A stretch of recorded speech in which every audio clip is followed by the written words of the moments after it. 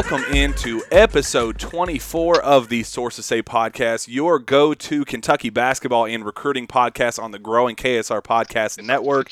I am your host, Jack Pilgrim of Kentucky Sports Radio, and I am happy to be joined once again by two of the best up-and-coming recruiting insiders in the game, Travis Graff of Cats Illustrated and David Sisk of Cats Illustrated. Travis, how are you doing today, man?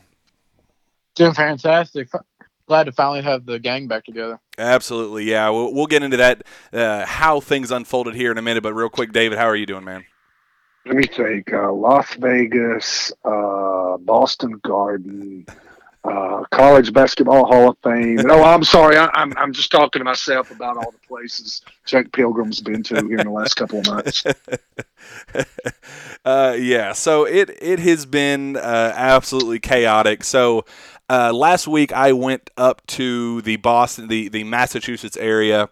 I went to the HoopHall Classic to get things started I guess it was last weekend, 2 weekends ago. I don't remember the specific weekend, but went up to the HoopHall Classic, got to see some of the UK signees and major targets in action. And then I I took the little trip over to Boston to go see the city a little bit. I went to two Celtics games.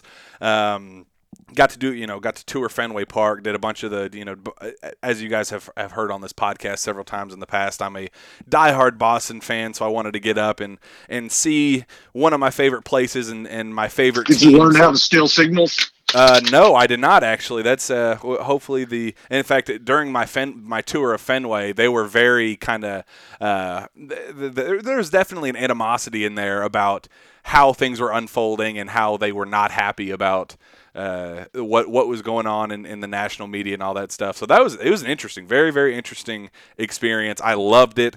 I very lucky that I actually came back because I'm one of those guys that could very well see myself ending up in Boston long term. At the end of the day, obviously not now, but several years off into the future, that might be something I explore. But I'm a very, very big fan. I had a lot of fun. But the only reason why we didn't record while I was up there is I couldn't bring the equipment up there. They, as you guys may have seen on KSR and on social media, Matt, Drew, Shannon, and Ryan, they all went up to Iowa. They drove to Iowa and they took the podcast equipment with them to do these little nightly shows. So because I was getting back Friday, they were leaving before I was able to get back, so I couldn't bring the podcast equipment up there with me. So my options were either no show or record it with like voice memos or like the voice recording app that you have on your phone. And I just kind of thought, the content might still be okay, but I just think the audio quality would have been too poor, and I just didn't want to risk that. So that was the reason for our week off. I apologize for that, and hopefully we will be able to more than make up for that this week with a jam-packed episode with lots and lots of information. And we'll get started with what I saw up in that area with the HoopHall Classic, guys. That is one heck of an event. If you guys can ever make it up there in the area to see it, that's one heck of an event with so much talent across the board, not just with Kentucky guys, but just so many talented players, guys that are going to various high major schools. There's just a ton of talent up there, but more specifically the Kentucky guys. Lance Ware played, BJ Boston played, Devin Askew played, and just in terms of the actual signees, Terrence Clark was supposed to play, but I think weather kept them out of that event. They had to stay home. I think it snowed pretty bad when they were trying to make the drive, so they had to call it off. But like Jonathan Kuminga's team, he didn't play. He's dealing with an ankle injury, but his team was there. Cade was there with Scotty Barnes, with Montverde. Just a ton of talent. It was just an absolute blast. Before I go on my kind of tangent on what I saw in particular and what I liked about the Kentucky guys and all of that stuff, I know both of you guys kind of mentioned that you kind of watched from afar. You watched the highlights. I think Travis, you said in particular you actually streamed some of the games. real quickly, Travis, what did you see from the Kentucky guys in particular, including the targets that they're going after right now? What did you think of what you saw? First thing that stuck out to me was I think Lance Ware could help the team this year. He's not the flashiest guy, but he's gritty in the paint. He's physical. He won the matchup against the now number 3 ranked player, previously number 1 ranked player, Evan Mobley, who is considered to be a Sherlock top 5 pick in the NBA draft at some point. And absolutely, he was throwing him around in the paint, out hustling him to every loose ball, to every rebound. Just he put up some nice stats in that game and really held Evan Mobley at bay. Devin Askew, I don't think he had a great game. Kind of like Kristen Peak said last night on Cat Scan podcast. She said that he didn't have a great game, but you look up and he still got 20-something points. Oh, yeah. And I was like, I was kind of like Ashton Hagans this year. You don't – Ashton Hagans, there's some games you're like, oh, he's playing like crap. And you look up, he's got almost a triple-double. Yeah. What was that one stat line he had, like 16, 9, and 9, and everybody was like, wow, this is one of his worst games as a Wildcat. You actually look at the stats, it's like, oh, wow. Plays down the stretch, and then you get the stat card at the end of the game, it's like, holy crap, he was 2 stats away from a triple-double. Everybody's in the press box like, he's not doing too great. And, oh, yeah. And then non-UK related, Jalen Green really stuck out to me. He's phenomenal. Montverde would be a top 50 college team. I feel like they're just outrageous. Unbelievable. And Cade Cunningham is deservingly the number 1 player in the class. Oh, yeah. But, yeah, their whole starting 5 is just absurd. BJ Boston continued his tear and it showed in the new Rivals rankings. He's now up to 4th, which dropped Terrence Clark down to 5th. I'm sure we'll get to that later in the show. But, yeah, BJ Boston's been on an absolute menacing tear over the past couple months, and the HoopHall Classic was no different. Yeah, absolutely. David, what did you see, and what and whether it was the highlights or actual live stream from the UK guys in particular, and just anybody else that stood out to you? I didn't watch as much of it as Travis. I'll be honest with you, I'm not a huge film and video watcher. Now, when I get a chance in person, I'll really do it. I seem like I pick up a lot more in person than I do on film, and it's been that way over the years. So I just enjoy doing it more. You kind of have an idea, though, when you watch these guys. You can tell if they're bigger, if they're stronger, kind of how their game is developed. Mm-hmm. I guess the guy, Lance Ware, has been a guy that I've kind of enjoyed watching a little bit, because I'm going to be honest, I didn't get to see him a whole lot in spring because at that time Kentucky wasn't on him as much. Yeah. So just kind of see first impact, how is he different than what you thought in the past? It's like Travis said, he plays with so much energy, and you kind of watch these guys and say, well, are they Calipari's type players? How can they help now? And Lance Ware is that kind of guy. BJ Boston, ever since last spring when I knew Kentucky was really on him, and we all did, that was a guy that we watched intently, and he's just somebody that I've really enjoyed watching. And I wanted to see him with the ball in his hands a little bit more than he did with AOT, because Sharif Cooper was playing a point. And, I've told you I was kind of jealous of you, Jack, because you got to see him in Charlottesville. When he was actually had the ball in his hands playing point. And just kind of watching how his game's grown. And we're going to get into Rivals ratings a little bit later in the show, but I think we all knew that he was going to make a major, major jump. We didn't realize how much, but, I mean, he's obviously, I know Travis really likes Jalen Green and Cade Cunningham. They're on a very high level, but BJ Boston's playing his way into the elite of the elite conversation.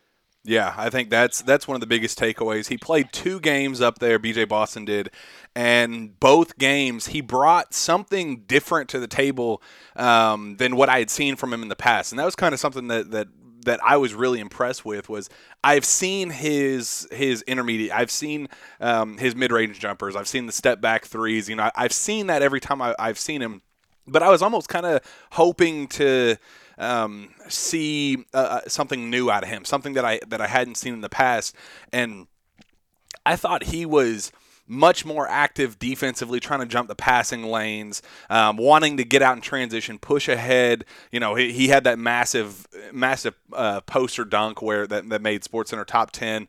I was wanting to see something else, and he did bring that to the table. And I mean, that's not to say that he didn't provide that same scoring. I think he had 17 in the first game and 20 in the next game.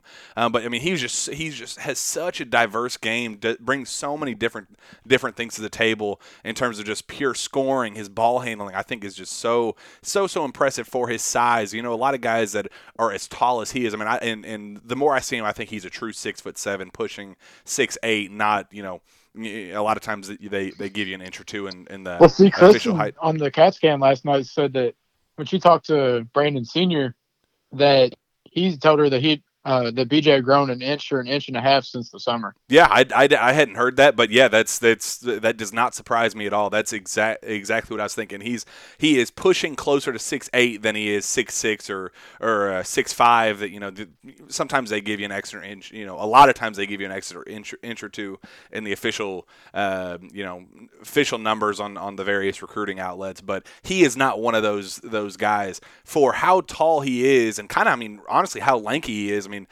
he's not bulky at all. That's something that he's still going to need to work on.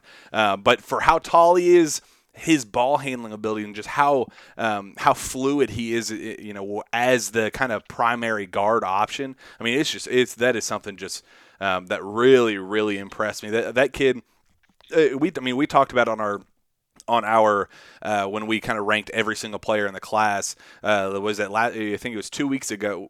Yeah, 2 weeks ago, or maybe 3. Whenever it was when we did the top 25 rankings, I kind of left him. I think I put him at 8, I believe, and I didn't know if I was selling him short a little bit, but just because of how much of a jump it would have already been to put him into the top 10. I know he was down to 14 on I think it was Rivals, maybe down to 17 on ESPN, whatever it was.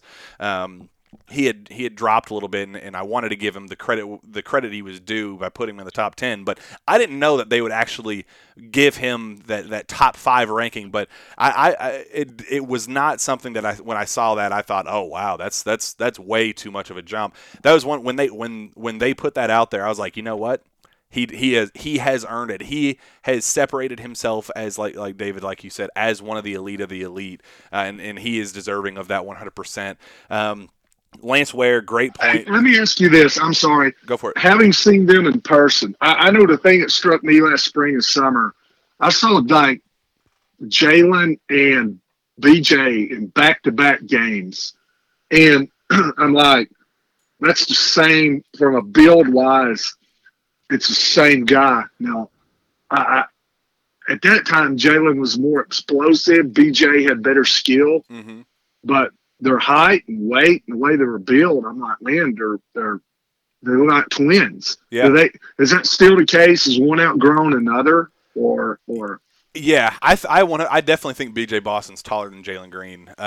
But yeah, I mean, those two are just such different players and what they bring to the table. So it's kind of tough to compare those two. But size-wise, yeah, they're spitting image of one another. Just except I'd probably give what's Jalen officially listed at 6'5"? Maybe 6'5", I believe. Yeah, I think he's officially 6'5", but yeah, I definitely give BJ a couple inches at the very least, but yeah, I was very, very impressed with what BJ brought to the table. That kid, I was I know I'm going a little overboard with the rankings and talking about that because we're gonna get back into that here in a little bit. But I was kind of surprised that they went as far as moving him ahead of Terrence Clark. I don't know if I would. Again, I was hoping to see Terrence this weekend, or last week, and they didn't show up, so I couldn't compare the two of them based on my own two eyes. But it was kind of ballsy of them to give BJ that extra push, but he has led one of the best high school teams in the nation in scoring. He is the best player on one of the best high school teams in the nation. So, I mean, you got to give credit where it's due. He has earned that ranking 100%.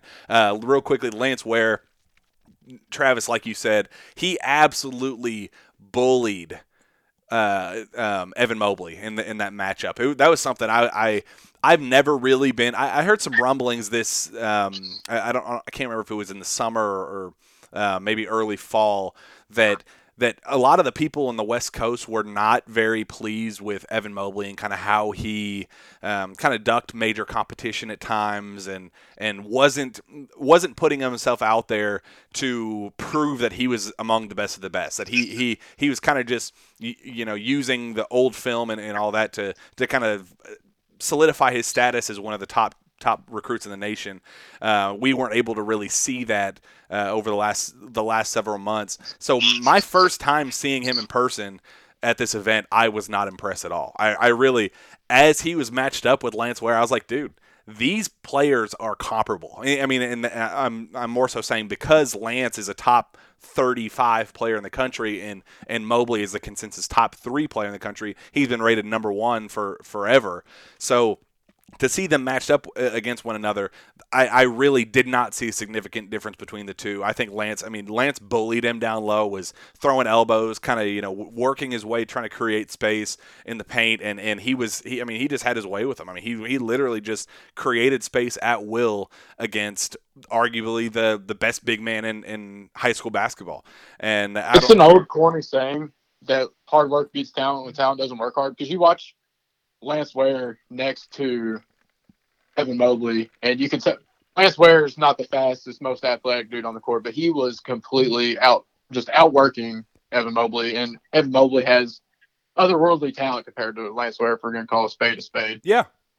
I mean, that's a great point. Lance Ware is somebody you want in your program. And what's so funny about that is when you think of this year's team and what Calipari has been preaching over and over and over again regarding, the just toughness, being physical, being just getting players that, don't rely on just pure talent or pure athleticism or just, their natural abilities. He has been begging this current team to just show fight, show effort, be a workhorse.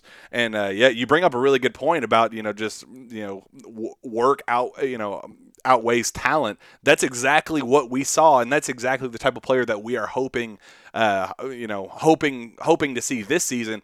And Kentucky fans should be very, very excited about that in itself. He's gonna. I think I talked to his head coach. I'm working on a KSR post right now about it. But I kind of asked, okay, what are Kentucky fans getting out of Lance Ware? And they were like, and he said it's actually Jalen Brunson's dad. He said guys that are hoping for a 20-10 type player are going to be they're going to be disappointed. That's not who he is. He might score 20 points. He might grab 10 rebounds in a game, but that's not who he is on every any given night. He doesn't care about stats. He's a guy that cares more about doing whatever it takes to win the games. He's going to be a guy, okay, if Calipari says we need somebody out there that's going to grab a bunch of rebounds, he's the guy that's going to raise his hand and say, all right, I got you. I can be that player. If he says I need somebody to dunk the ball 5 times and outwork this elite big man down low, he's going to say, all right, I got you, coach. I got you. That is the type of player that Lance Ware is. Talent-wise, he is a very good player. I wouldn't say he's a great player. I wouldn't say he's an elite player. I think the talent is that's why he's ranked where he is. But in terms of effort and tenacity and what he brings to the table, that's what separates him from the pack, and that's why he separated himself against arguably the best big man in the nation. That was a really, really telling matchup that I really that was very, very impressive on that end. Now, David, you're closer with the guys you're closer than me with the guys who do the rankings for Rivals. Do you think that game in their eyes against Evan Mobley solidified giving him the last 5-star in the class? Yeah, it definitely didn't hurt. And there'd been a lot of talk out there about the improvements that he was making. Anyway, um, I think that's a definite possibility and a good point that you brought up. And I'll tell you something to go along with that. You know, Evan was back and forth with Cade Cunningham for a long time, the number one player. But early on, everybody thought that Evan Mobley was the number one player in the class, hands down. And I was going to say, as a young player, it's kind of like going into a presidential campaign a year before the first primary or caucus, and you're up 20 points, and you've got the target on your back. And so they get to take shots at you for a year and wear you down. And I think being 15 years old and told that you're better than everybody else in the country, it's not even close. That's kind of the worst thing that can happen. So not only does Ware get that last 5-star, but also, if you notice, Jalen Green passed Mobley for the first time in the rankings. So I tend to think that might had a big impact, that matchup, because not only did Ware get that 5th star, but Mobley dropped. The last signee, Devin Askew, he dropped 20. I think it was 20 points, 9 assists, 7 rebounds, and 3 steals. So, like, yeah, I mean, he absolutely just loaded the stat sheet. I mean, he brought everything to the table. Kind of like BJ Boston. I've kind of, I've said over and over again, he's a game manager. He's the kind of guy that can lead your team to a national championship.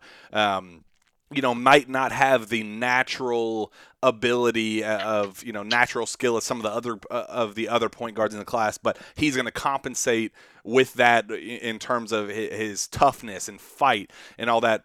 But I was kind of watching closely, with his defense and kind of watching him off ball and seeing how he communicated with his team and how, kind of the stuff that you don't see on a stat sheet or stuff that you don't see on the highlights. I wanted to see what he did outside of when he has the ball in his hands. And he's the kind of guy that is going, even when he's outmatched physically, the guy that's bigger than him or stronger than him a little bit, he's going to be up in the grill of, he's at least going to be an annoyance no matter who he's going up against. I remember in EYBL, I can't remember who he went up against, a really strong, tough. Oh yeah, he went up against Cade in the EYBL, and he, just got right up in his grill and was not making anything easy for him in the final Peach Jam. I think it was the semifinals, I believe. And he made nothing easy for Cade. And that was something that really kind of caught my attention. And that's what, especially this weekend in particular at Hoop Hall, he was just nasty on the defensive end. He was trying to jump the passing lanes and really just getting up in people's space and making life difficult and just being uncomfortable for the opposition. That just really impressed me about him. And I think he had a little bit of a cold. Watching him, let me ask you this: watching him warm up and shoot warm ups, and then during a game, in one game especially, we heard a lot earlier in the year, and this is when Kentucky wasn't shooting well, was that he's a point guard, but he's really got a great outside shot too. That was really something that appealed to Kentucky fans at that time. How pure did his stroke look? Oh, he has, and what makes me think that it's going to translate well to the next level is that muscle memory is 100% there. It's a very fluid, not a lot of, no hitches, no, weird kind of, Michael Kidd Gilchrist type stuff where your shot, your elbows changing every time you lift for your shot. There's none of that with his shot. It's just a very pure, fundamental shot that I think it's going to translate to the next level 100%. I mean, he didn't have the best shooting day in particular. I don't have the exact numbers in front of me to see what the efficiency was, but he did miss a lot of shots that I've seen him make in the past. But the form's there. The foundation of his shot is 100% there, and I was talking to his dad a little bit after the game, and he was saying, "Man, what's going to be so impactful at the next level when he has B.J. Boston and Terrence Clark and whoever else they get, you know." He's going to have so many more opportunities where he's going to find himself open on the perimeter, where he's going to be able to, kind of the defense is obviously going to be focused in on the two top five guys in B.J. Boston, Terrence Clark, and if they end up getting Greg Brown or whoever they're able to get, because of that, it's going to allow Devin Askew to be wide open and on the perimeter, whether it be in the corner or wherever that is, he's going to have his opportunities to make shots, and that's something that's exciting them because they know the pressure is not going to be on him. They know, they're realists. Like, they understand that Cade Cunningham is probably a better point guard than Devin Askew, and that there are other better point guards in the nation than Devin, but they know that he can combat that natural talent with the intangible stuff that you look for in a winning point guard, and that's why they're so excited to get to Kentucky and be surrounded by such elite talent and kind of get the attention off of him a little bit. He's been leading that modern day offense, and he's been kind of the focal point of that team. Now he's going to be able to go to Kentucky with two of the best guards in the class. Maybe they get a Greg Brown. Maybe they get a major grad transfer. Whoever it is, there's going to be more talent around them that kind of highlights them and kind of creates opportunities for Devin because of that. So yeah, I was very, very pleased with everything I saw from all three of Kentucky's signees. We're not going to go too much into the other guys. Cliff Omarui, I mentioned this on Twitter. I told you guys behind the scenes. He is a guy that I think could give you 10, 15 minutes on this current Kentucky team right now. What we talked about with Lance Ware, same thing you get from Cliff Omarui. He's a guy that if there are three things he does well, and that's the only thing he brings to the table every time he steps on the floor, it's that he's going to create space for rebounds. He's going to, at least put himself in position to rebound the ball. He's going to rebound the ball, like actually rebound the ball, and he's going to dunk shots or dunk balls. He's going to be a cleanup guy. He will do that every single time he steps on the floor, and he's going to block shots and bring intensity every time he steps on the floor. That is who he is as a player. His game has developed a little bit offensively. He's still a little bit raw. The skill is slowly developing, but it's still not 100% there. But you could get, you can guarantee what you're going to get out of Cliff Omarui every single time he's on the floor, and that's just effort, intensity, rebounding, blocking shots, and dunking the ball. I mean, that's literally who he is as a player, and that is something Kentucky could desperately use right now. Love his game. I am very, very, very happy with him. I would love for him to be kind of the fourth big in this class. I think that would be just absolutely terrific. Other guys of substance that Kentucky fans would care about, Brandon Huntley Hatfield in 2022. I think Kentucky is, and I don't want to say a lock, but I think Kentucky is a runaway favorite at this point in time. He is physically dominant. There's no reason that he needs to spend 2 more years in high school. He's a guy that I think 100% is going to should reclassify, and is going to thrive in the class of 2021 if he so chooses. And I think if he does do that, he's going to end up at Kentucky. Moussa Diabate, I thought he was very, very impressive. I don't know if he's a Kentucky guy because I think they have other guys in the class of 2021 that they're higher on in the front court. But I was impressed by him. Jarris Walker, another IMG kid, he was impressive. But DJ Wagner, guys, I'm telling you, if he doesn't go to the NBA by the time, because he's a 2023 kid, he may go, the one and done rule very well may be over by then. That's a kid that Kentucky fans need to watch out for, because he is a Kentucky lock if I've ever seen one. And that's a kid that is already taking the high school basketball world by storm. He is damn good. I'm telling you right now, he is very, very talented. The skill that he has, just his knack for scoring and how he's just able to find easy opportunities to score. It's just unreal. It's very, very weird seeing a kid as young as he is. Like he's Bronny's age, and everybody's hyping up Bronny and what he brings to the table, and the kind of the circus that comes with being LeBron James' son. But DJ Wagner is 3 times the player Bronny is right now. I mean, DJ Wagner is the truth. He's going to be a very, very, very impressive player in the next several years. And if the one and done rule is not over by then, or still in place by then, and he just decides to go the college route, he is going to be a Kentucky Wildcat. I'm pretty darn certain of it, and that's going to be a big get for Kentucky when that time comes. So moving on from the HoopHall Classic, we already talked about it a good bit, but let's just kind of close things out in terms of just this segment with the new rivals rankings.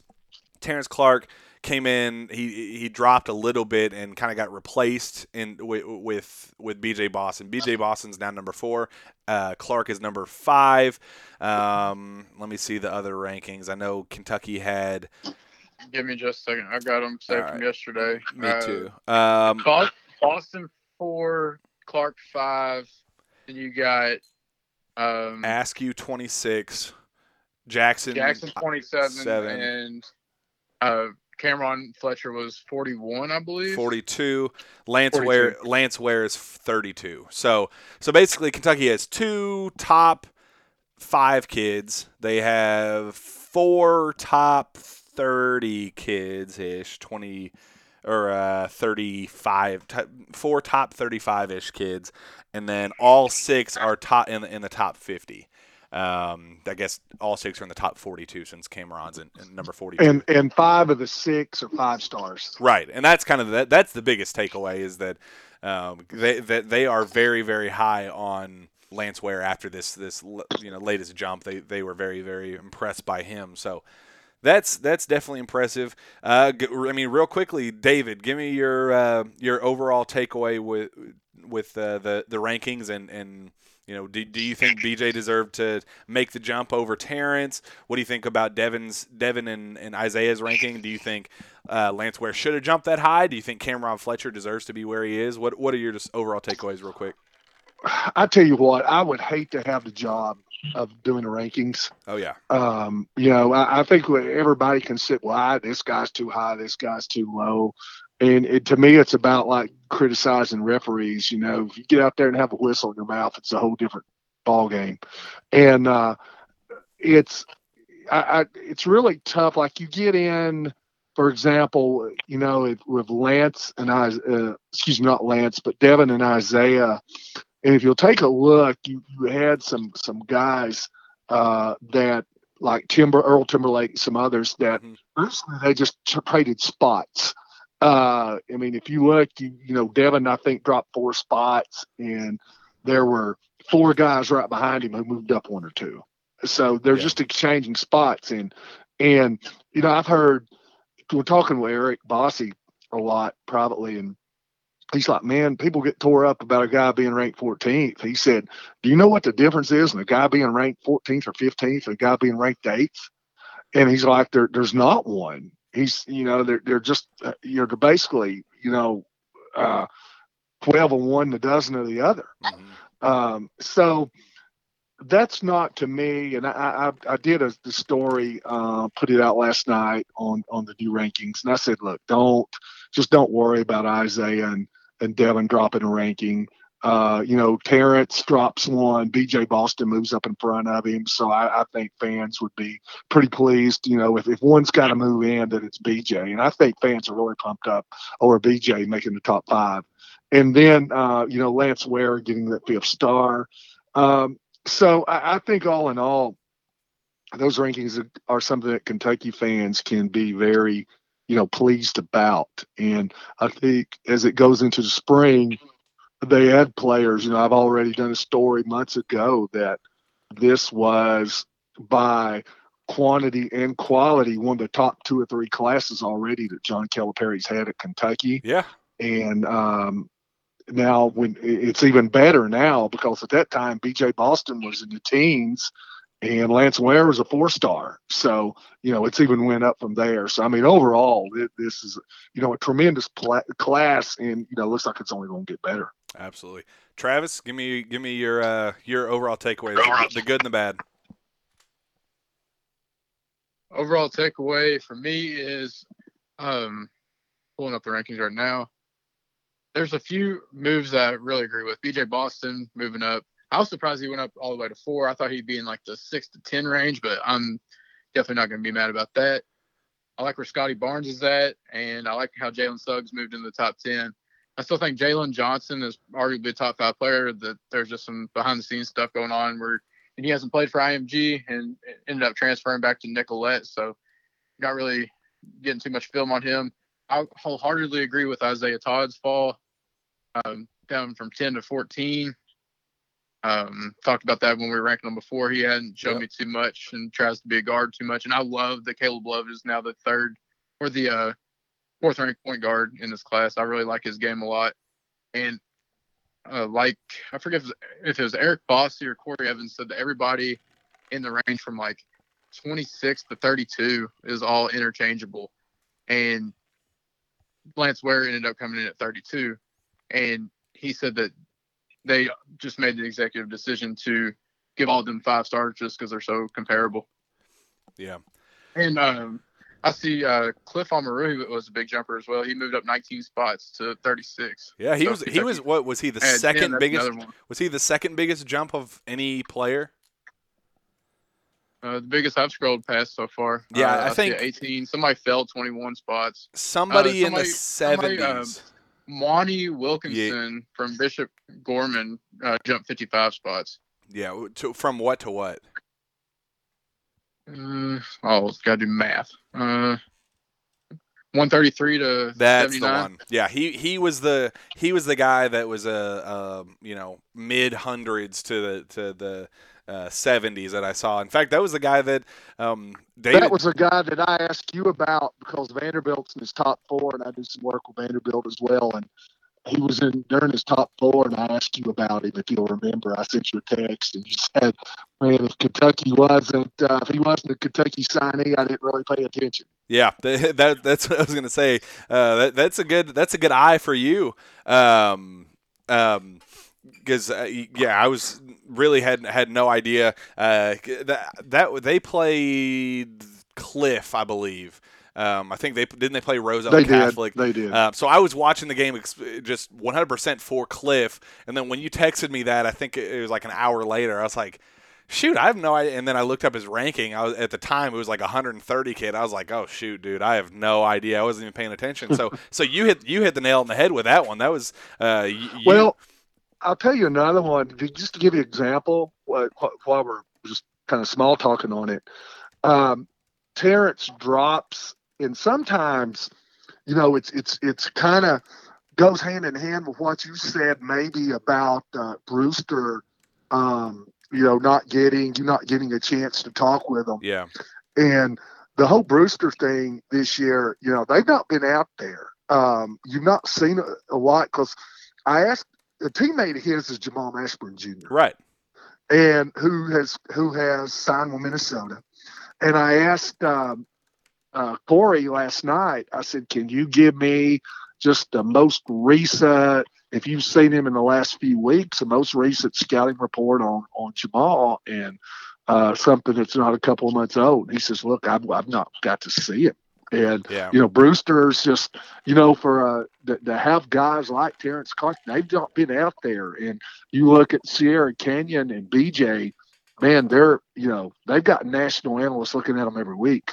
And I think they've got to see BJ and his consistency. He's just done it over and over and over and over.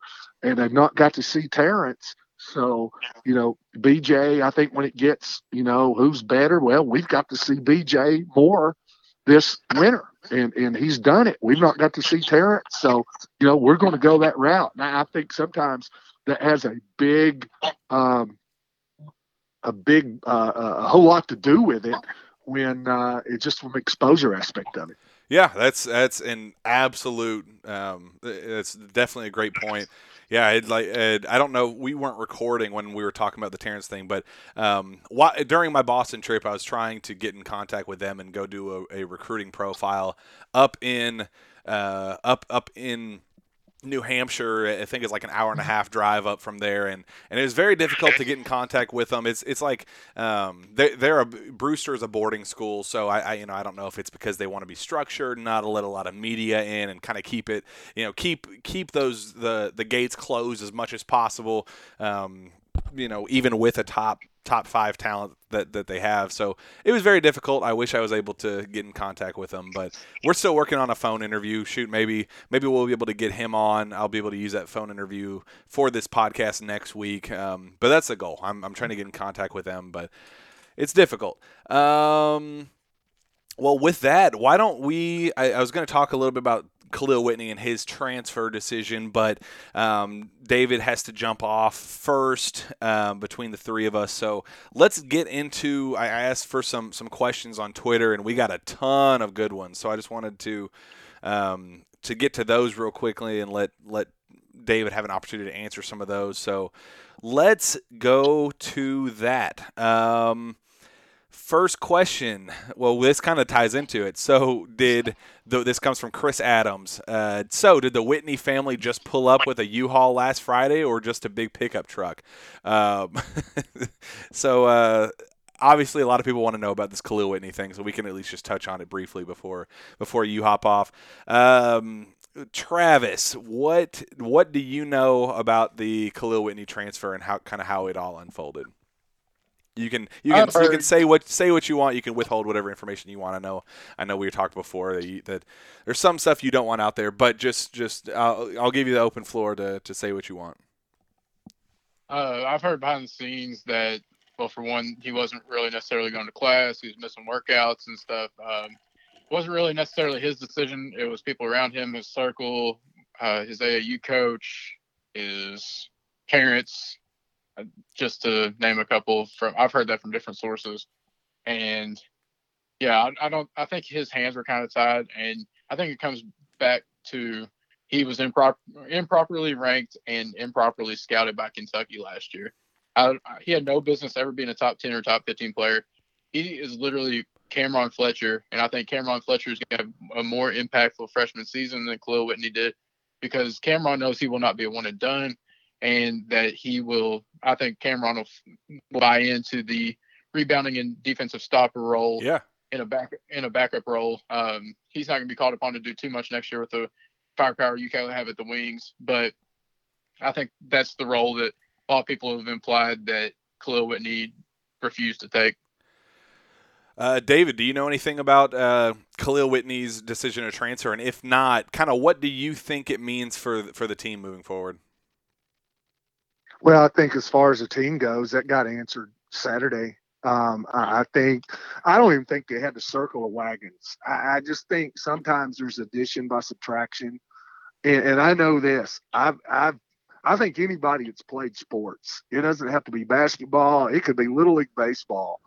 When you have somebody that's not totally bought in, even though you're having a good game, things look like they're going well, you're always watching that guy out of the corner of your eyes. It's like you're never free. Mm-hmm. And I think we saw Saturday that you have players that they've totally bought in. I think that, even like with Johnny Juzang, he moved up from that ninth guy to that eighth guy. Yeah. And, we've been wondering about him. Well, he surpassed him. I don't know if that was the last straw. I don't know. But I think it's a team now with players embracing the roles. They're playing for each other. They play hard. I thought Saturday, in the toughest of circumstances, man, they got after it. It was a big-time game, a tough physical battle. And, man, this team's going to be just fine without him. Unless, you hope there's not an injury that might delete depth. But, it's not a grand slam that even if somebody got hurt, well, I wish we had Khalil Whitney, we wouldn't have to worry about it. Well, you may still have to worry about it. He may not have played any better. If you look at his numbers from the Louisville game on, I mean, I want to say I had I had written this. I think he had something like, gosh, maybe 4 points in 7 games or something like Yeah, that. So something I mean, something nuts. that's you're not going to miss much from that. And his box score plus minus was like really deep in the negative. And something else Kyle that I Tucker forgot to tweeted that, and my mouth. I remember my jaw hitting the floor when I read it. It was like maybe plus or minus in the last 77 minutes was like minus 33, or it may have been the other way around. The last 33 minutes they were minus 77, but Yeah. it was just a crazy number. something else I had heard behind the scenes was that a couple or a few players had kind of pretty much let it be known with Khalil to either get with it or get lost, essentially. Like they were tired of his attitude, the way he was handling things.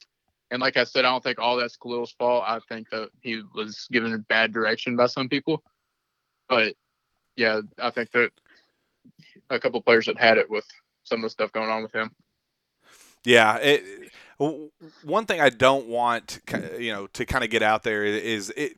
I don't want it to seem like Kentucky pushed for this transfer. That there was so much tension, because what I will tell you, there was tension inside the locker room. I think that there were, as Travis kind of hinted at, like there was some tension about his work ethic, and kind of the overall like general consensus was that he came into Kentucky assuming that he was going to be a one and done, and kind of carried himself as a one and done, and kind of went to class like a one and done, and kind of carried himself on the practice floor like a one and done, and it was something that rubbed people the wrong way, whether it be players or coaches. I don't want to get into specifics with that, but it rubbed people the wrong way, and people called him out on it, and I don't know if that kind of jump started the, okay, well, if you don't, if you guys are going to call me out on it, then maybe I don't even need to be, like, I don't know if that's how it unfolded,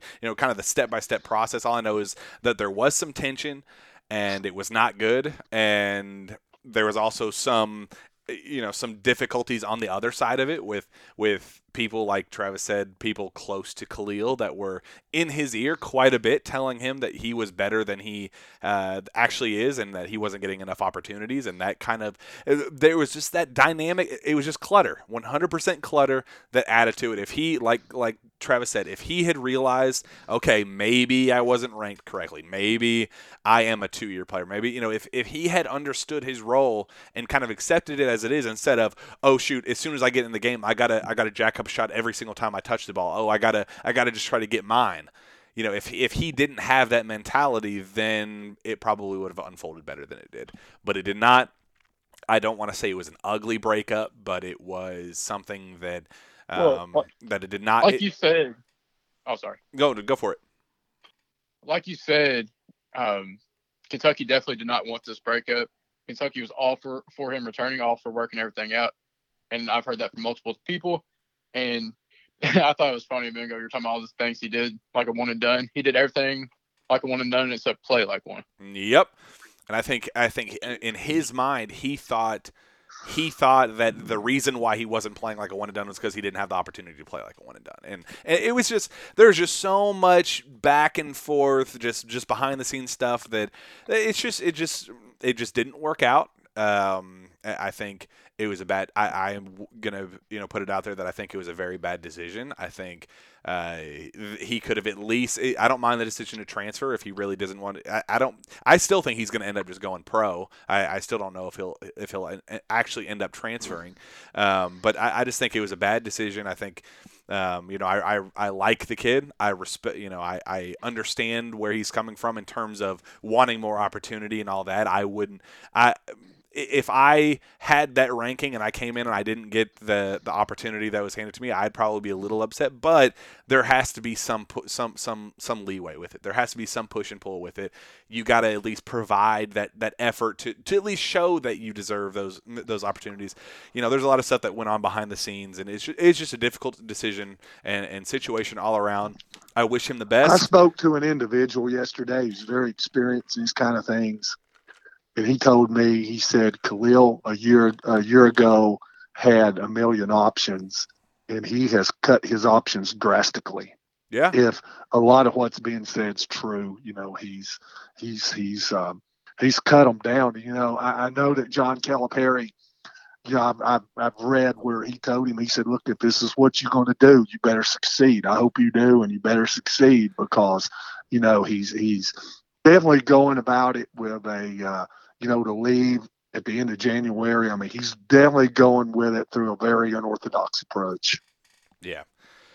Yeah, there's really no positive to this decision at all, unless his end goal is to enter the NBA draft, which he will not get drafted. Like, I mean, there's nothing he could do that would show that he would get drafted at this point.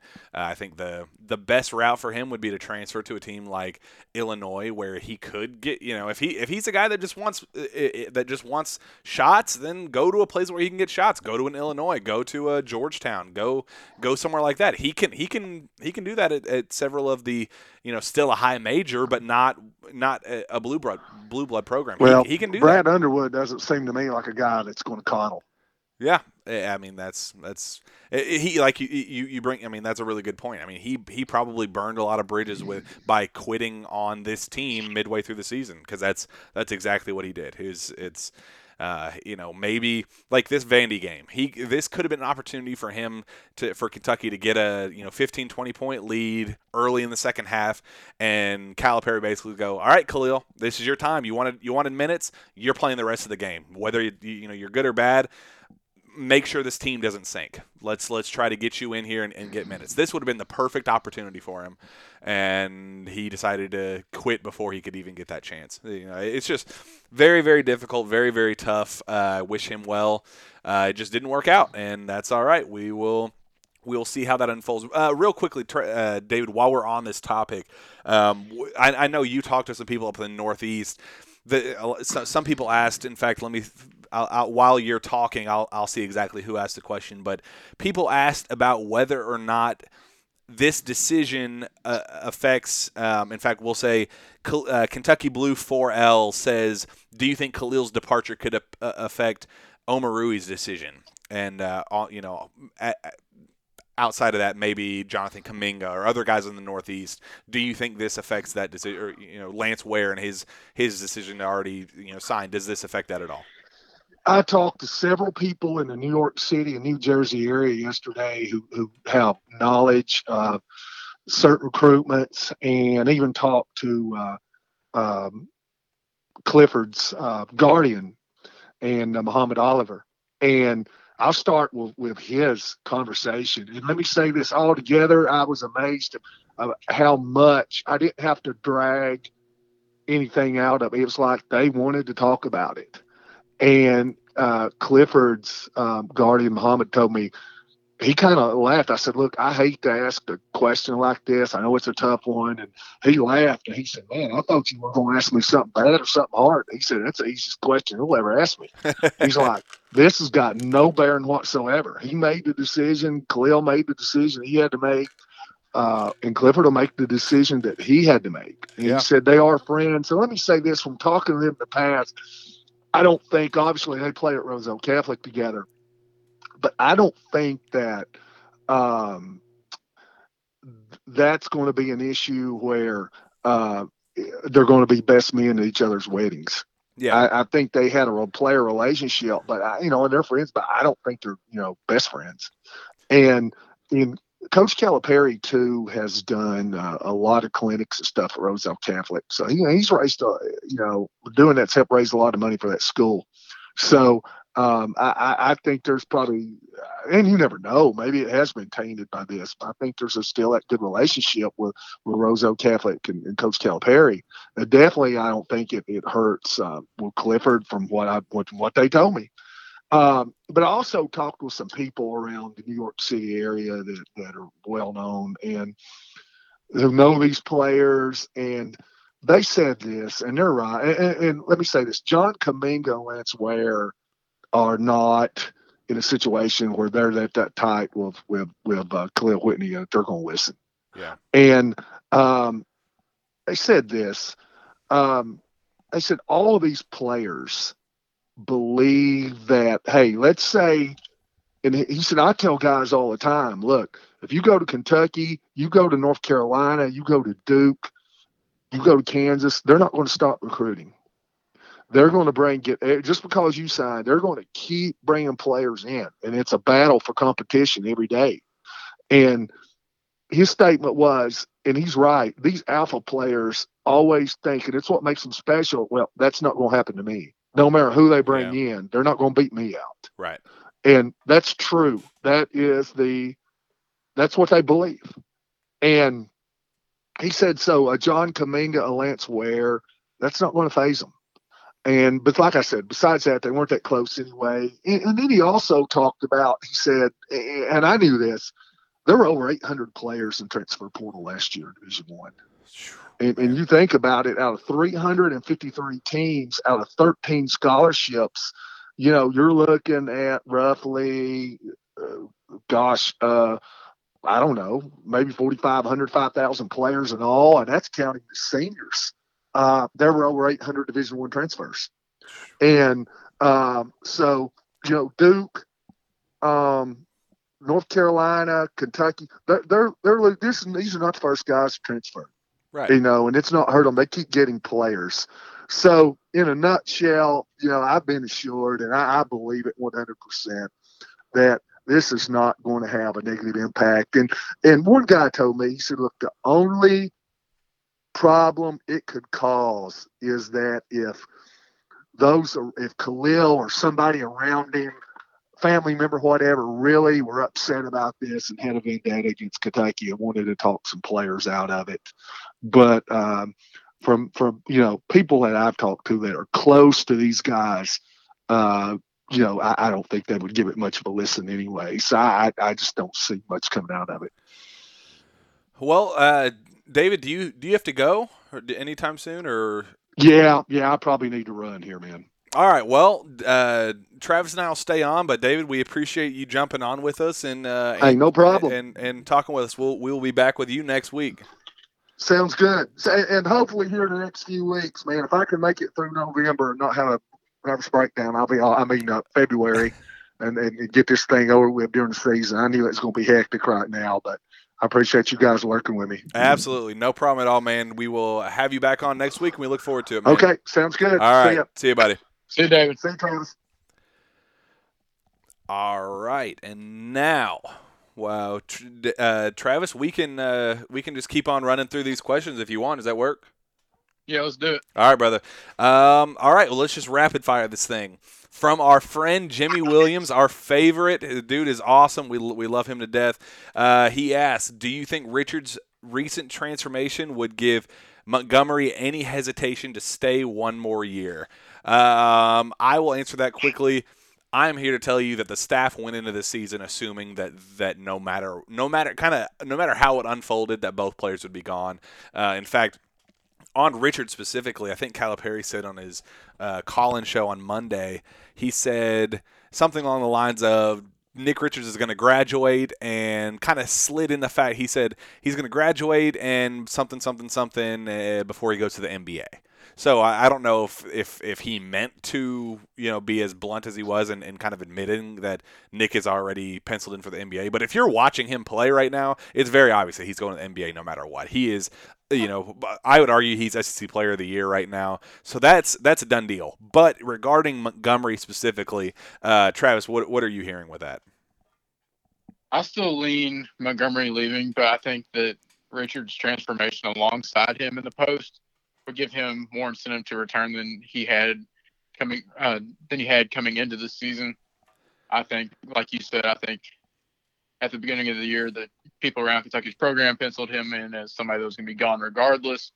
But I think toward the end of the season, I think you're going to see a different side of EJ Montgomery. I still think he's going to turn it on for a stretch of games and just show some upside. And gun to my head, I think he leaves. That's my exact thoughts on it. I think, yes, and I think Calipari said even in that call-in show, he said we're getting like 6-minute runs out of him where he plays like flawless basketball. He's rebounding. He's boxing out. He's being tough. He's hitting some tough shots. He's starting to have these little tiny short spurts of greatness.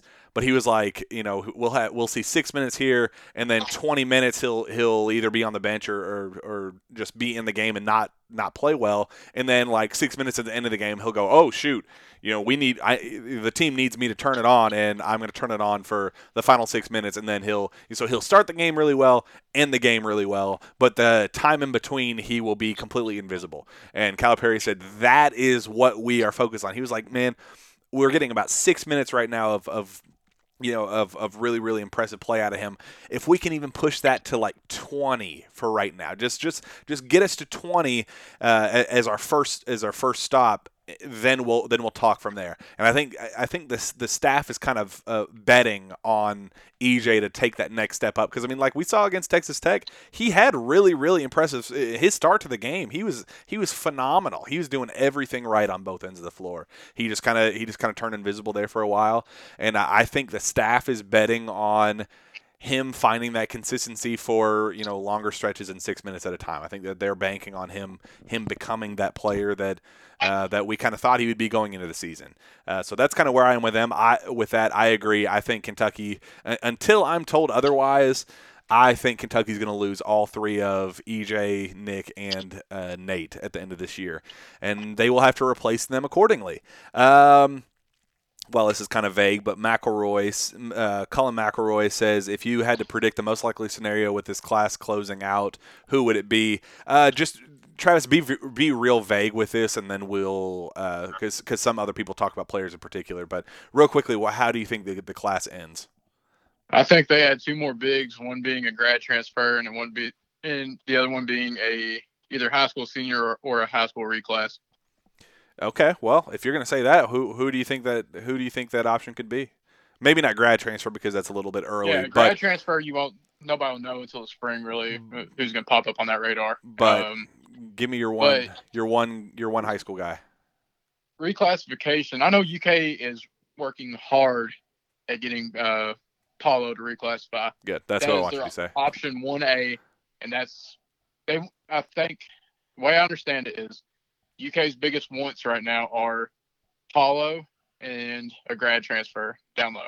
And if those two don't work out, I mean, of course they would take a Greg Brown, but gun to my head, I don't think Greg Brown comes to Kentucky. Okay. Cliff Armory could be an option. Frank Kepnang could be an option, despite his guardian telling me that he wasn't going to be a reclassification candidate. Not questioning what he was telling me in any way, but you know how that stuff goes. Yeah. And plus, people on UK side are like, "Hey, this could be a guy to watch out for." So. Right. Yeah, I would. I'm going to go ahead and say they get Paolo. I'm going to, I know I've been going back and forth with when he does come. I've said on the last several episodes. I think it'll be Peach Jam. Yes, yeah, I think it'll be Peach Jam. I've been saying over the last several episodes that I think he's going to end up at Kentucky no matter when he goes, and I don't think it's a done deal. I'm not saying he's a Kentucky lock no matter when it happens. Kind of like I was saying with like DJ Wagner, guys like that, or Brandon Huntley Hatfield or anything.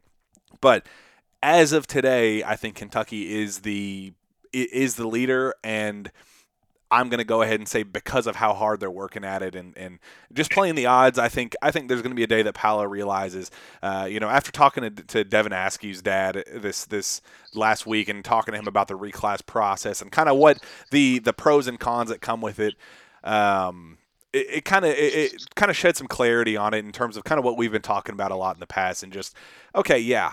Do you want to go to prom? Does every kid want to go to prom? Absolutely. Does every kid want to be a McDonald's kid? Absolutely. Does everybody want to be, do the high school thing, go for another state championship? Does everybody, all of that stuff is all well and good.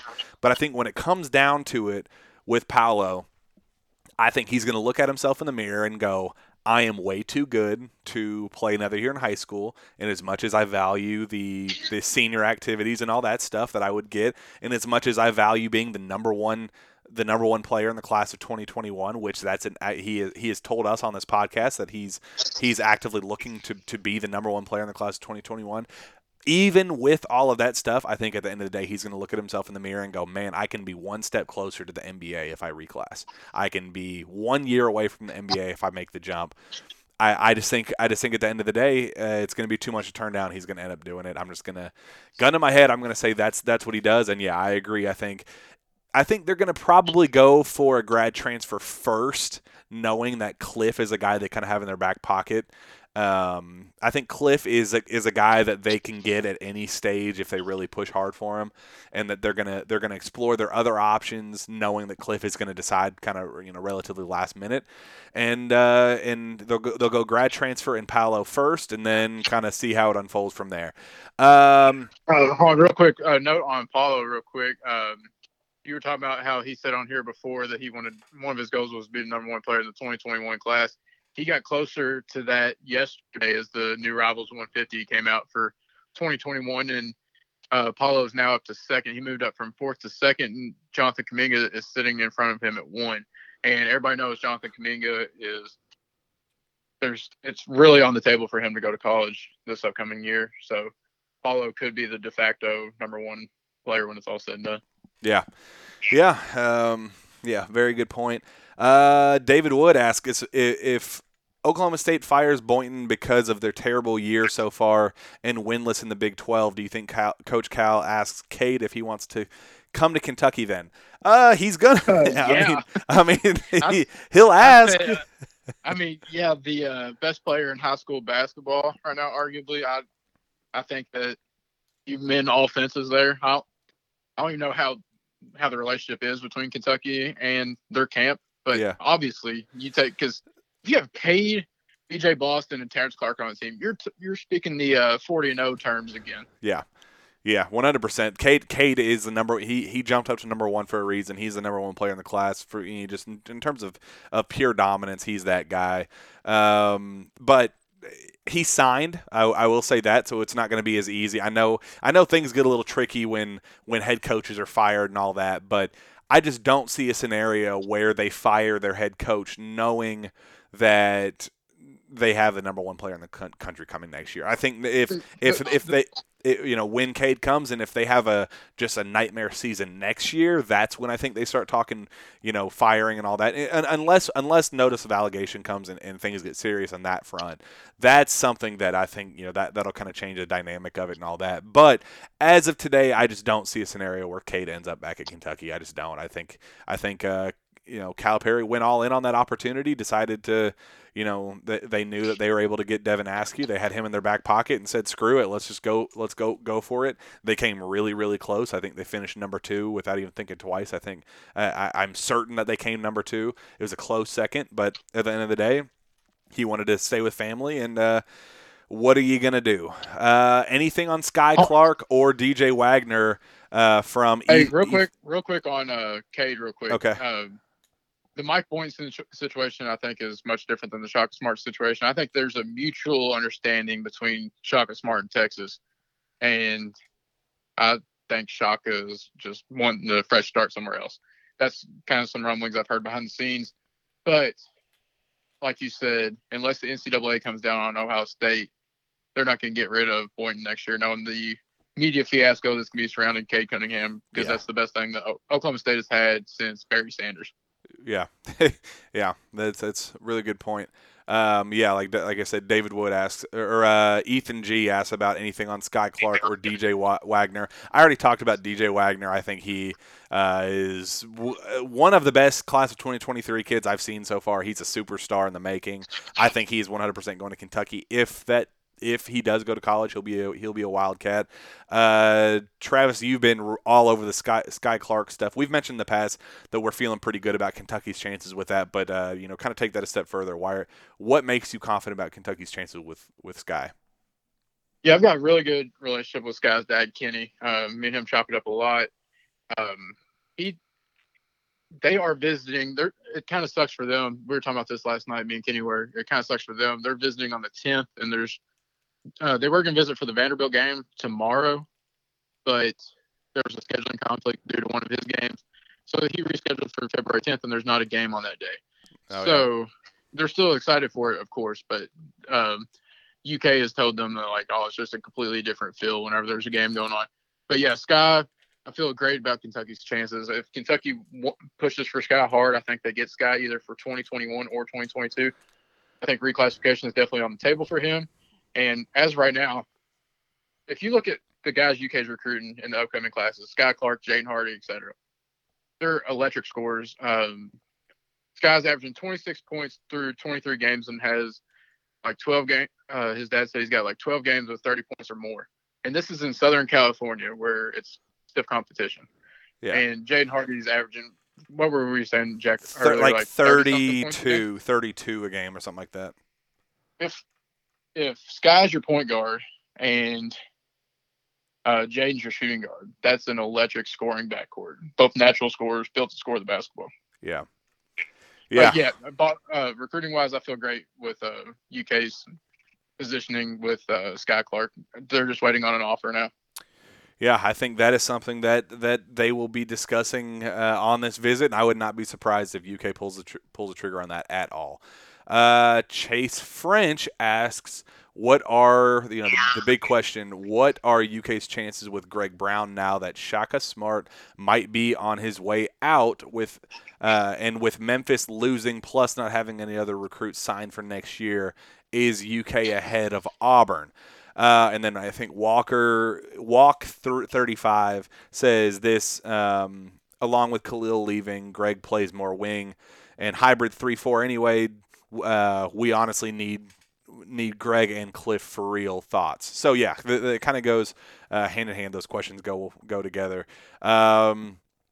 Yeah, I don't think that Texas is the leader anymore. I know some of the national guys have said that, but I can kind of continue that sentiment. I think that, and I'm not saying that they're not a contender. I still think that they are a very strong contender, but I think the writing's on the wall a little bit that Shaka might not be there. And I think his dad he's explicitly said in the past that if Shaka's not there, they will not be. So that's something that is definitely prominent in this situation. But I do think that Memphis is still in very, very strong position. What I will say is if Memphis doesn't land another top recruit, and I don't think that they're going to get Jalen Green anymore after my conversations at the HoopHall Classic with people close to him, I do not think that Memphis is going to land him. I think he is more likely to go either overseas or play for a school like in Oregon or something like that. I don't think USC is an option anymore either. I've got a future cast in for him to Auburn. I think Auburn is good, and that would really hurt if he ended up going to Auburn, because I think that would make it very enticing for Greg Brown to go to Auburn and play with Sharif Cooper and Jalen Green. So I think Kentucky fans need to root for Jalen Green to end up at a school. You know what? Kentucky fans just need to root for him to go overseas at this point. That would be the best scenario for Kentucky regarding A, he doesn't go to Memphis. B, he doesn't join, it doesn't spark, a reason for Greg Brown to go to Auburn or whatever. Him going overseas would kind of just allow him to, let other things fall into place, because I don't know if Greg Brown would want to go to a school like Auburn without another premier guard. Like, I know Sharif is phenomenal, but you get what I'm saying. I think that trio would be much more enticing than that duo, and I think I'll say this. I'll disagree with you on the rooting for overseas ordeal, and I'll explain why. There is not one single player that is like Jalen Green in college basketball this year, and college basketball is solely missing players. All right, like him. That's fair. And just like the electricity that he brings, just his dunks, he looks like a young Kobe out there sometimes, like at the same stage. And I hate saying that. Rest in peace, Kobe, 100%. But I've heard some scouts say he looks like a young Kobe, some ex-players say he looks like a young Kobe, and he's just scratching the surface. But yes, because I think right now, if I was handicapping it, and this could completely flip-flop throughout the next few weeks, I think Memphis leads for Greg Brown. Like I said, I've got a future cast in for Jalen to Auburn, but I think that if Texas is out of the picture, then I think Auburn is second for Greg Brown and Kentucky's third. Kentucky could jump up to second, maybe even first along the way. But as of right now, that's how I would handicap it. And yeah, team featuring Sharif Cooper, Jalen Green, and Greg Brown would be absolutely terrifying. I think that's a really good. I would say something that is really really benefiting Kentucky in the timeline of all this is that Greg Brown has said over and over again he is not in a rush at all in terms of this in this decision making process. He will wait until the very very last second to make a decision because he wants to see where other guys go. He wants to see who goes to the NBA. He wants to see transfers and all that. So if, like we were talking about, if Jalen goes to Oregon or UCLA, whatever, if he goes elsewhere that's not Memphis or a school that Greg Brown's not going to, it could flip something for him and say, okay, maybe I want to go to a Kentucky where I can join elite talent. And once again, I bring it back to if I think a lot of this stems on Mike Miller may very well be at Memphis next year, but I've heard a bunch of rumblings throughout the whole entire season that he might not be at Memphis. I've also heard rumblings this week that a lot of people are starting to view Memphis as a glorified AAU program. I don't know if that's enticing to Greg or what, but apparently their practices are just pickup half the time. Penny and Mike Miller play against them. It kills their confidence. So I think there's certain leagues where everything's just not peachy over there at Memphis. And you're exactly right because I talked to at least one parent in particular that was slightly involved with Memphis at least at one. I'm not going to say who, but was involved with Memphis at one point in time and has very slowly basically said, yeah, this is it's a circus. He said shit show that was the exact wording of it, but basically said that it was not going the way that they kind of anticipated it happen. And I know James Wiseman left, and it's kind of created a whole new dynamic of it, but it is not going the way that they anticipated. And the rumors of Mike Miller leaving after this year are 100% out there. And he is their lead recruiter. I mean, he is a phenomenal recruiter. He's at every single event. Great, really connects well with the players. So that would be a massive loss for them. And, just the fact that the season is not going the way they planned, James Wiseman not sticking around, NCAA, seemingly watching their every move.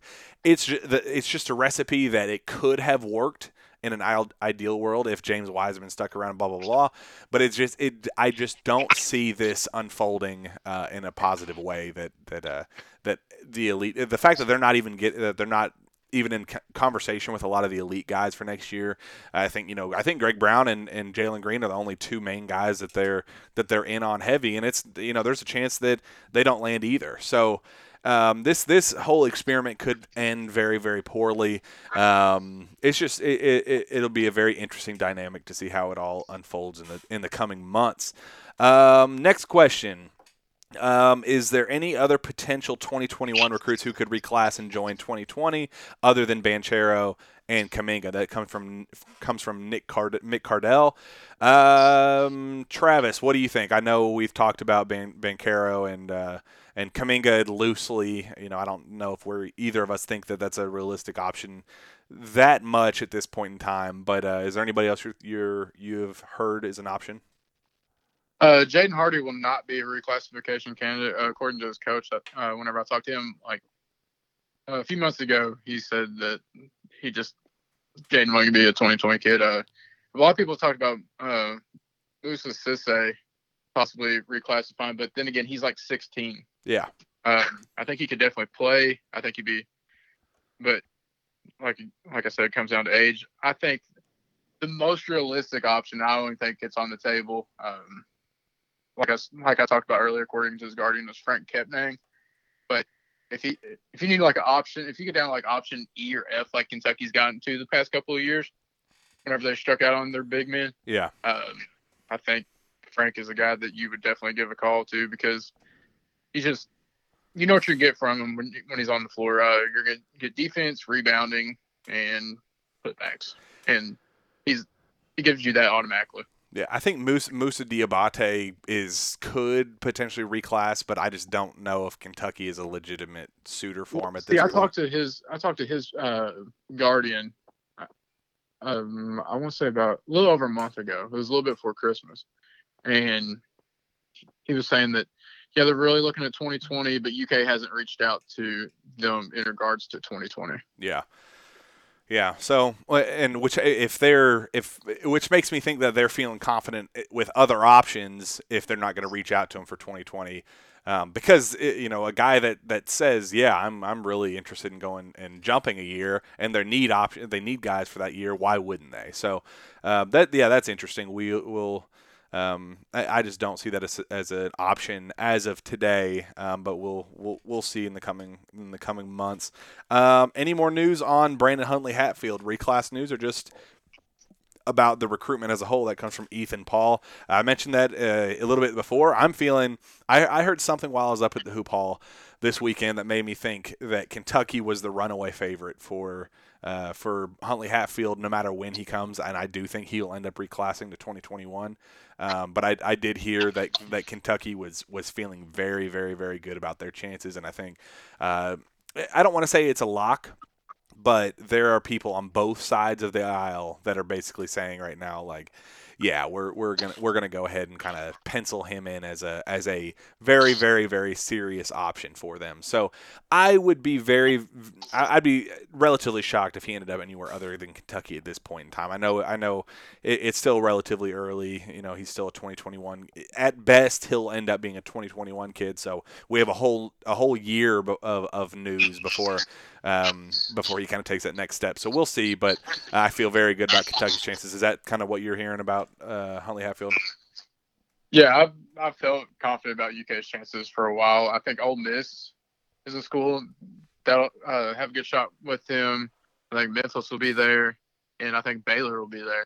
I think those three, along with Kentucky, I would say are his top four. He hasn't been quoted as saying such, but if I were to handicap the race, those would be the four favorites. And I've been really teetering on putting in a future cast on Rivals for him to UK. But I just haven't pulled the trigger yet. I want to talk to a few more people and give it a few more months. But I've been thinking about it. So that tells you how serious I am about it. Pull the plug. Do it. I dare right now, you. the two players I have going to Kentucky. Here, let me pull up my future cast real quick. I've got Jaden Hardy, future cast to Kentucky. We will talk about him in a second. I saw he started getting some what are they called? Oh, the crystal balls on 24/7. He got an influx of them to Kentucky this year or this week. I mean, if DJ Wagner had an offer, I would 100% give him a future cast, and whenever Sky Clark gets an offer, I will give him a future cast to UK as well. I would agree with all of the above. Let's see. Matthew Zola, does Khalil Whitney's transfer impact anyone else? No. UK Shane, are there any news on Big Cliff? We need one big guy, one more. We actually need two more. And like we said, I think Kentucky's in a great position if they actually want to be in great position. If they actively go after him, I think that they do get him. I just think that they feel pretty confident about other guys that are kind of higher up on their list. I wouldn't be shocked at all if he ended up in Kentucky's recruiting class. I just think it all depends on how it all unfolds with some of the other guys a little higher ranked and in the class of 2021, and potentially, if a guy like Kerry Blackshear comes along, they're obviously going to favor that elite grad transfer as well. Tyler Harris, any updates on Greg Brown or Sharif O'Neal? We talked about Greg Brown, but I will say Sharif O'Neal, he was a guy that I think Kentucky would have been able to lock up instantly last year if they actively recruited him and really wanted him. When he was a recruit, or I guess that was 2 years ago at this point. I can't remember when exactly. Yeah, I guess it would be 2 years ago. When he decommitted from Arizona, Kentucky 100% had the opportunity to get him. They did not go after him at all.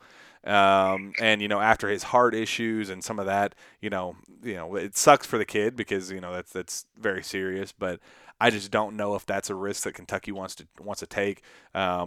Maybe it's a guy that they go, shoot, we have all these extra roster spots. We brought on a baseball player, for goodness sake. Why the hell would we not bring on Shaq's son? But I just don't see that being an ideal match for right now. Travis, do you think that's a possibility? No, I would give it a 99% chance that he doesn't end up at Kentucky. A couple of schools I've seen floated around are Michigan, which I don't know about their scholarship situation right now because I know right now I have them probably adding Josh Christopher I as well, agree. and they've already got a loaded class plus a lot of returnees. And I've heard Houston mentioned by a couple of people, but I don't really have any inside information with that. That's just name or schools that have been thrown around.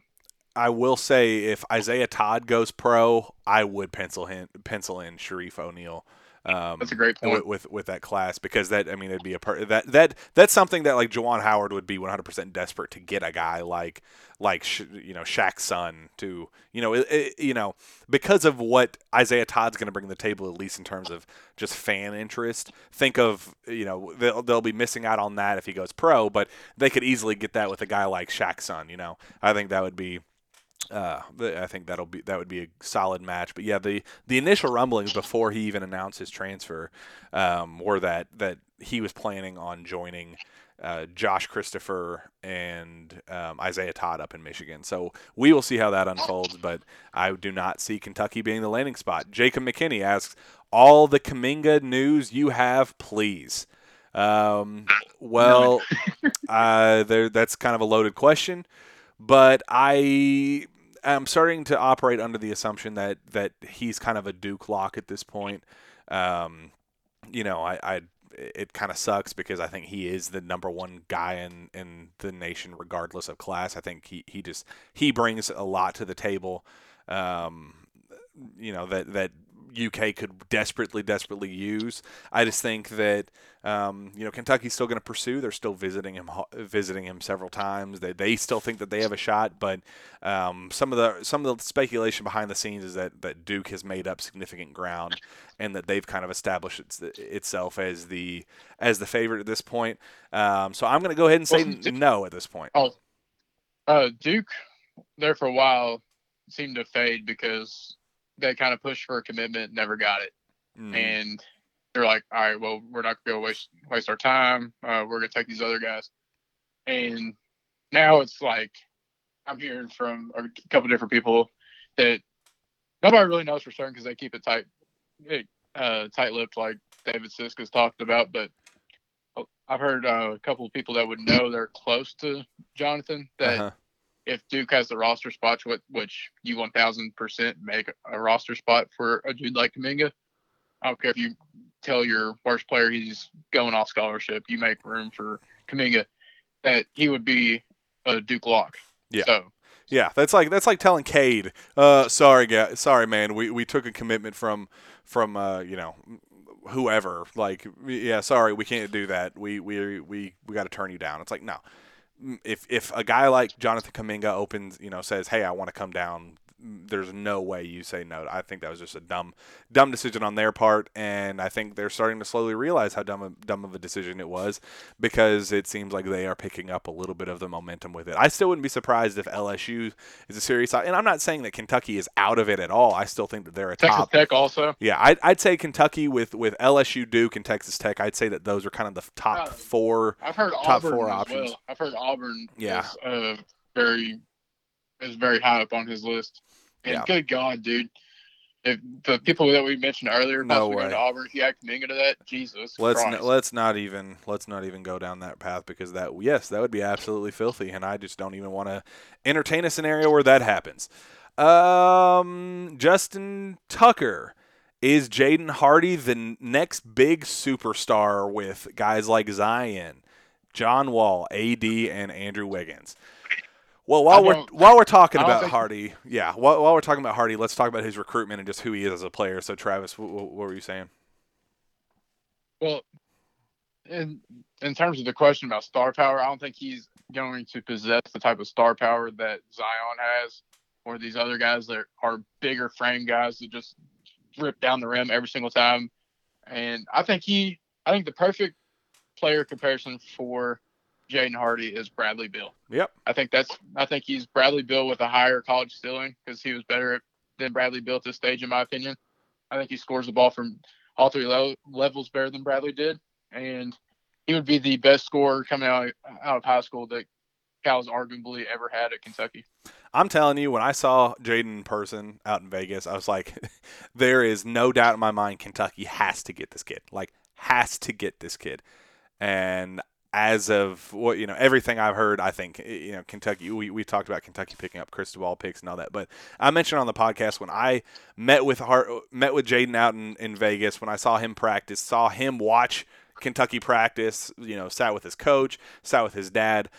After that meeting, I came away thinking there is no way in hell he ends up anywhere other than Kentucky. Everything that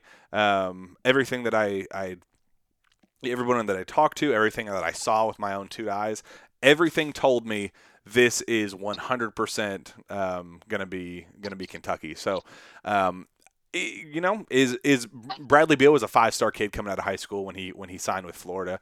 He was a superstar for Florida. He was a lottery pick at Florida for that reason.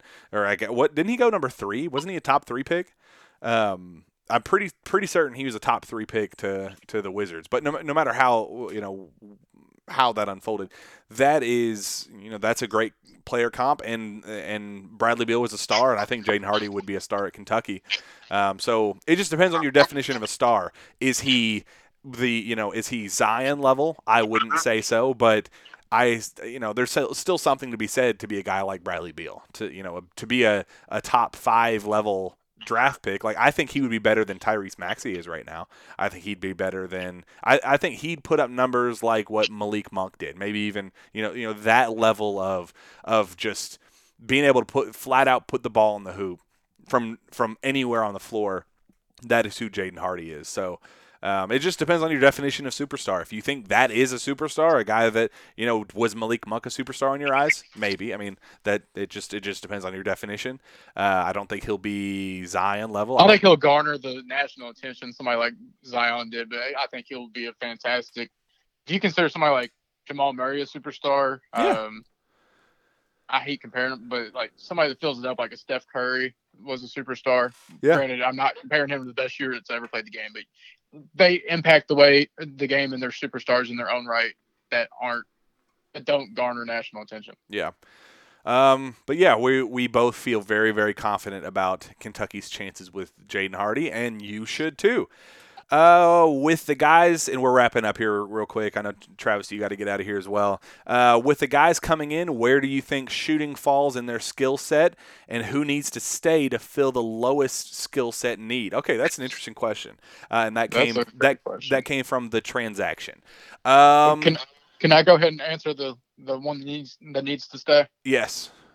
Senior Nick Richards. Oh God, not happening. But yes, that would just completely on the fence, guys. You can make an argument for EJ Montgomery, but I think Emmanuel Quickly would take the cake for me. Yeah, Emmanuel, guys like Johnny Juzang. I think what's really interesting is I'm secretly hoping out of Keon Brooks and Johnny Juzang. This is very selfish of me, but with Khalil's transfer, I'm almost nervous that one of them is going to click, because this whole season we've been penciling in both at least one of Keon and Khalil to return and Johnny to return, almost certainly, and we've been kind of talking about Emmanuel as a potential draft guy, but we still kind of been under the assumption that if we had to put money on it, we'd probably lean him returning, but selfishly, I'm kind of worried that one of Keon or Johnny is going to magically click and things are going to all work and they're going to start playing out of their mind, and we're only going to get about a quarter of the season, maybe I guess you could say a third of the season or so of elite play out of them, and then one of them is going to go to the NBA after one season. That's kind of my that would not be an ideal scenario. It'd be great for this season, but because of me already penciling in for next year, it would kind of be a little bit of a disappointment. I'll say this: everybody before this season was talking about EJ Montgomery taking a PJ Washington type second-year jump, which I never believed just because of his personality, and they're two totally different players. Somebody I think that could make an awesome sophomore year jump is Keon Brooks. I think he could be absolutely fantastic as a small ball forward next year. Once he figures out defense and rebounding consistently and gets his motor going consistently, gets caught up to the full speed of the game, I think but I think he's going to be a complete mismatch if UK wants to run and gun next year. And to finish that question with the guys coming in, who's who are the best shooters? Easily, Devin Askew is the guy. I mean, he's a plus 40% shooter in AAU ball. He's a guy that if you leave him open, he's going to knock down shots. Like I mentioned earlier, he's at Mater Dei. He is the go-to superstar on the team. So he kind of people watch him closer than some of his teammates. With B.J. Boston and Terrence Clark, and if they get another superstar in the front court or however that unfolds, he's gonna be your guy that you look at as a knockdown shooter. If Emmanuel Quigley comes back, that's those two together are going to be just absolutely nasty. B.J. Boston has really, really impressed me as a shooter. Terrence Clark's been a little bit inefficient as a shooter, but he can at least be a serviceable guy. And of course, Johnny Juzang. I think that's going to be another knockdown guy if he kind of stays on the track that he is on right now. But yeah, anybody else that you're thinking of? If everybody returns that should return next year and everybody shoots to almost all their capability, I think UK's team next year could be one of the best shooting teams that Cal's had here. Do you think you would have Devin Askew, who shoots 40-some% in EYBL? You have Emmanuel Quickly. Everybody knows what he's been doing this year. B.J. Boston. And all these players, the high school players, are the number one option on their team. And granted, B.J. plays on a loaded team, but people get to key in on Terrence, and Terrence is initiating the offense a lot. If Terrence is playing off ball and he's not 100% the other team's defense priority, I think he can shoot 35%. Keon Brooks, I think, can shoot 30%. Johnny Juzang, I think, at his best capability, I think he's a 40% three-point shooter. Yeah, I completely agree. I don't think you'll see that this year because I still think he's trying to find his college legs.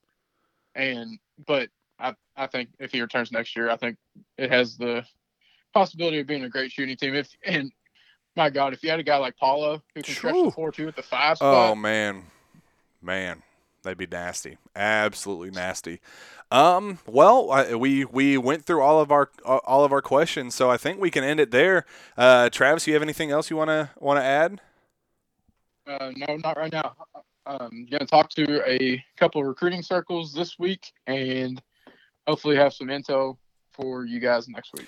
Yeah, this week I'm going to try to put together either if we can't get Terrence Clark on next week, I'm going to put something together. We're going to get a big time guest next week, and we'll put together a pretty awesome show. So with that, Travis, where can they find your work and on social media? You can find me on Twitter at Trav_Graph. You can find my other podcast on all the podcast outlets. It's called the Cat Scan Podcast with a K. You can find it on Twitter at CatScanPod. You can find David Sisk on Twitter at Coach David Sisk, and you can find both of our work on Cats Illustrated on the Rivals Network. And you can find me at Jack Pilgrim KSR. If you want to reach out for any sponsorship opportunities, you can find me there or via email at jpilgrim@KentuckySportsRadio.com.